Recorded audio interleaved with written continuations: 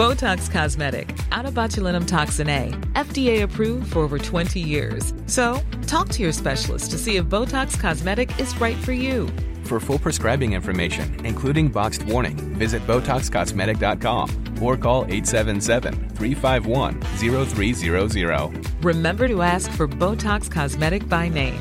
To see for yourself and learn more, visit BotoxCosmetic.com. That's BotoxCosmetic.com.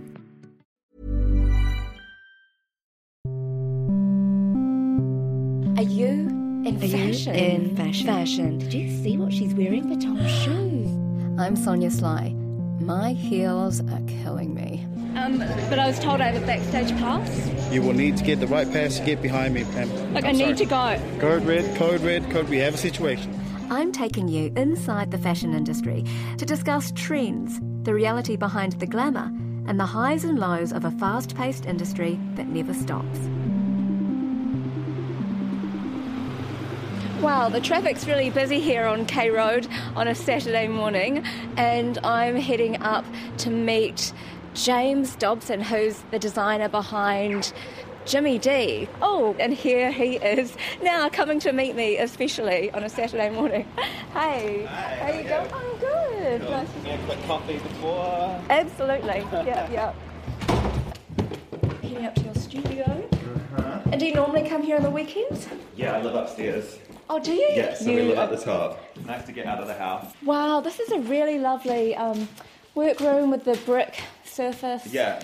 Walls, and you've got your patterns on, and boxes, and then collections on either side, and imagery. So is that like a mood board up here on the wall? Yeah, I tend to surround myself with imagery, and that's kind of an ongoing mood board. It's not just related to the one season.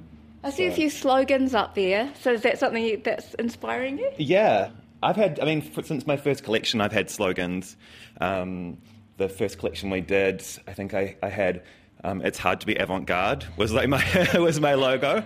And is it? Is it true? It is hard, but it's kind of the only way I know how to go. Like, I like things when they're on, slightly extreme or different. So it's not the most commercial way to go, but it's definitely the most exciting for me. But that is maybe what your appeal has been, because you've offered something really different in the market that kind of sat alongside the likes of Nom D and that kind of vibe. Yeah, when I started, I did definitely get compared to those guys a lot. Did you hate that?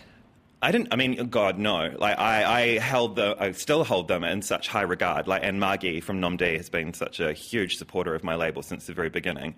So I definitely didn't hate it. I mean, there's far worse comparisons out there. But it was interesting when I started, like 11 years ago now, that they were kind of the only point of reference. They were kind of that established.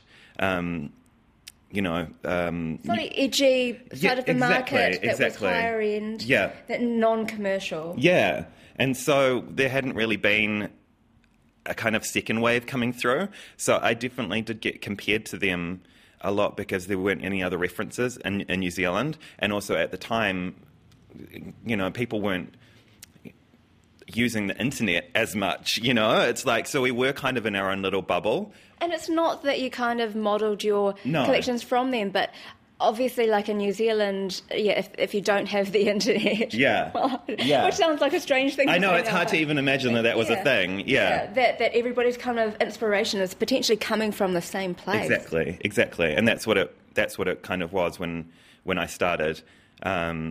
So no, I didn't have any problems with those comparisons, but I think I've definitely forged my own way. I love what Margie does, but I think we're quite different.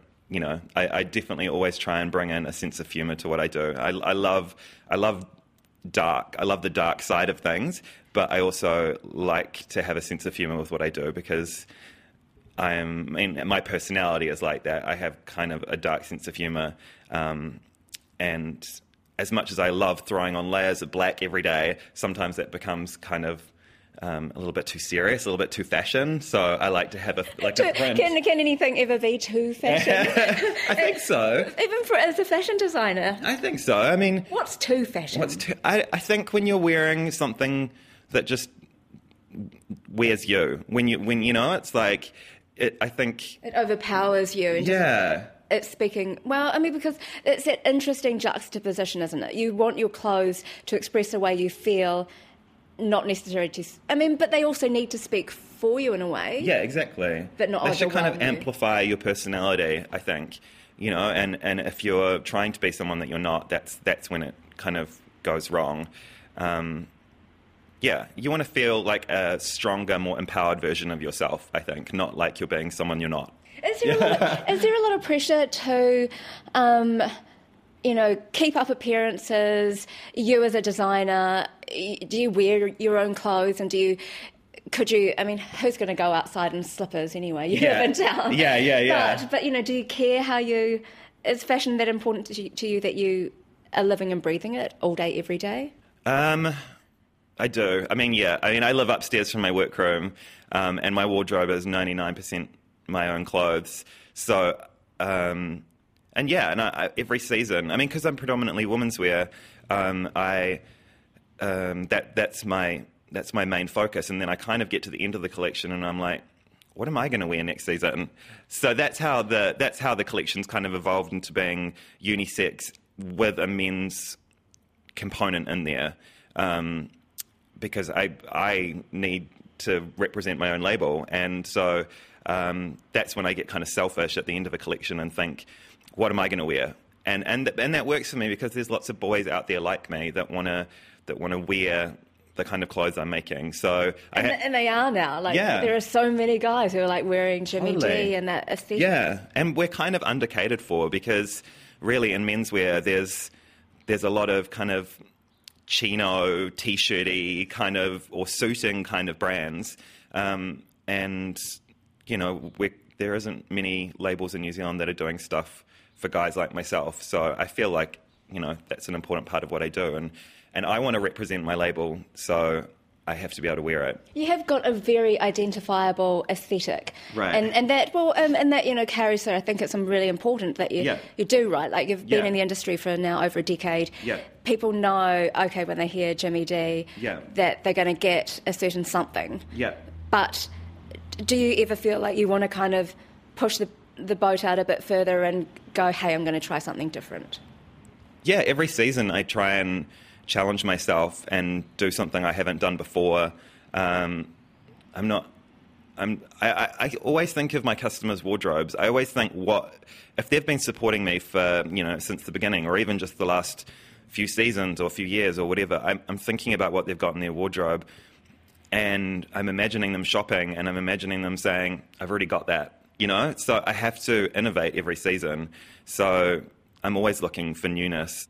Every once in a while when I'm stressed out and I'm like working on a collection, I'm like, I'm just going to repeat some shapes from last season and then just change that color and blah, blah, blah. And then I just can't do it. And that's great. I mean, I love the idea of, slow fashion and stuff like that, but it doesn't work for me. I mean, in a collection like yours, season to season, it is clothing that doesn't necessarily, it won't date. Yeah, we're never thinking about trends. I'm just always thinking about, the collection as a whole and what people already have and what new stuff they need. And I think that comes from working in retail. Like, that's how I got into fashion, is through retail. And, when a customer comes in, it's my job to know what they've already bought and what they've got in their wardrobe. And I want to be able to take them to the rack and pull out something completely new that's exciting for them and that they can't resist, that's my job as a designer, and I need to make it easy for people at a retail level to sell. That's the aim of the game, and keep it exciting. I want people to come in at the beginning of the season and be excited and maybe be challenged and see something that they didn't even know they needed. Yeah. Rather than going, I want to buy the same thing from last year and keep repeating that in my wardrobe. Exactly. It does get a bit boring, unless you're looking for just those staples. Exactly. And that's totally cool too. But I think fashion needs to be exciting. It should give you that buzz. And so when you're designing a collection, if you don't feel that excitement, you're like, no, that piece isn't going to make it. Definitely. There's definitely an editing process that goes on. It's really like a balancing act. It's a tightrope walk every season with making a collection because, I've got to make sure I've got maybe some of those basics in there. I've got to make sure I've got something for my customers that, are 50, 60 kind of plus because they're super loyal. And Really? Yeah, definitely. People think that, fashion is just for young people, but people of all ages love fashion and we all have to wear clothes. Yeah, definitely. My collection, I don't know, quite fortunate, I guess, in that it appeals to such a broad age range. We do kind of little crop tops and some of the accessories and all those kind of pieces that appeal to like 15, 16, early 20s, whatever. And then we do our kind of draped silks and things like that appeal to like an older customer. And for us, it's about how we put it all together. But I do feel quite proud that there is something in there for most people. Yeah. Hey, so I know that you also work with a stylist called King Kang Chen. Yeah. Yeah, I met him actually at ID Fashion Week. Yeah. So why work with a stylist? Because obviously, one would think you're a fashion designer, you can surely style up your own collection. Yeah, definitely. I've always had collaborations throughout the whole label's existence. And for me, because I'm a solo artist, like it's just me up here. I don't have any staff. I do pretty much everything. It's just nice to have someone to bounce ideas off. And, you definitely have ideas of how you want things to go together when you're designing the collection. You're like, okay, I imagine this top with those pants, or you can't, you design pieces to go together.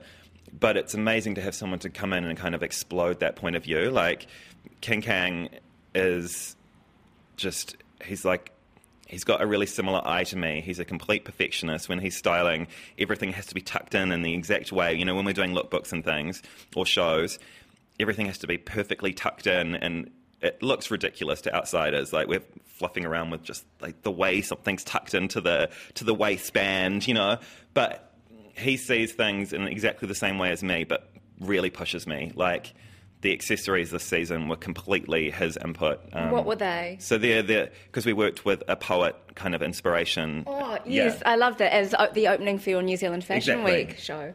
Yeah, so Zara Butcher-McGonigal was the kind of muse for the collection. She's a poet who writes these kind of quite mundane, sometimes dark, sometimes funny poems, and so the accessories pulled out lines from her poetry and printed them on little strips of kind of fabric, and then they were hanging off chains with like key rings, and they were quite charmy. I liked the idea that all of the models would be wearing little fragments of Zara's poetry, and that purely came from King Kang, holding up like a key ring to someone's ear, and we're like, we could put words in there, and then that kind of just evolved from there. So you'll actually release those accessories as part of your collection? Yeah, that will be part of next winter. Yeah. I love those keyring earrings. Same. As soon as we finished the show, I pretty much whipped one off the bag and chucked it on my tote bag. It's just, I don't know, it's exciting. I love those little bits and pieces. Fashion. Do you ever find that it's a vacuous industry, front row, A-listers parting away and hoping to get their photos taken? Yeah. But what do you think of that side of the industry? You can definitely find that side if you want. You can live in that side of the fashion industry if you want, but that's definitely that's not why I'm doing it. I came to fashion through photography, and for me, fashion is just like the best way to use my creativity and actually turn it into a living as well. And I try and surround myself in the fashion industry by other designers that are doing the same kind of thing, even on K Road, there's Layla Jacobs just down the road. There's my friends Chris and Joe that have a store called Tour. We hang out all the time, and we don't really talk about fashion, Really? Ever? Yeah. And we do a little bit, but it's not our worlds. It's not like the only thing we care about. Because there are deeper things that matter, right? Oh my God, yes. Yes.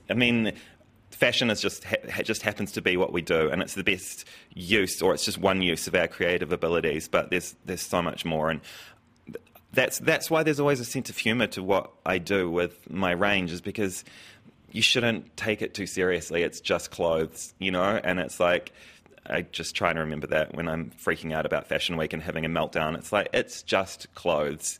No one's dying. We're not curing cancer. It's just clothes. But clothes can do amazing things and make people feel incredible. But yeah, there's a lot more to life. That was Auckland-based James Dobson, the designer and founder of Jimmy D. You've been listening to My Heels Are Killing Me. I'm Sonia Sly. To find out more or to listen again, head to our podcast page on the rnz.co.nz website.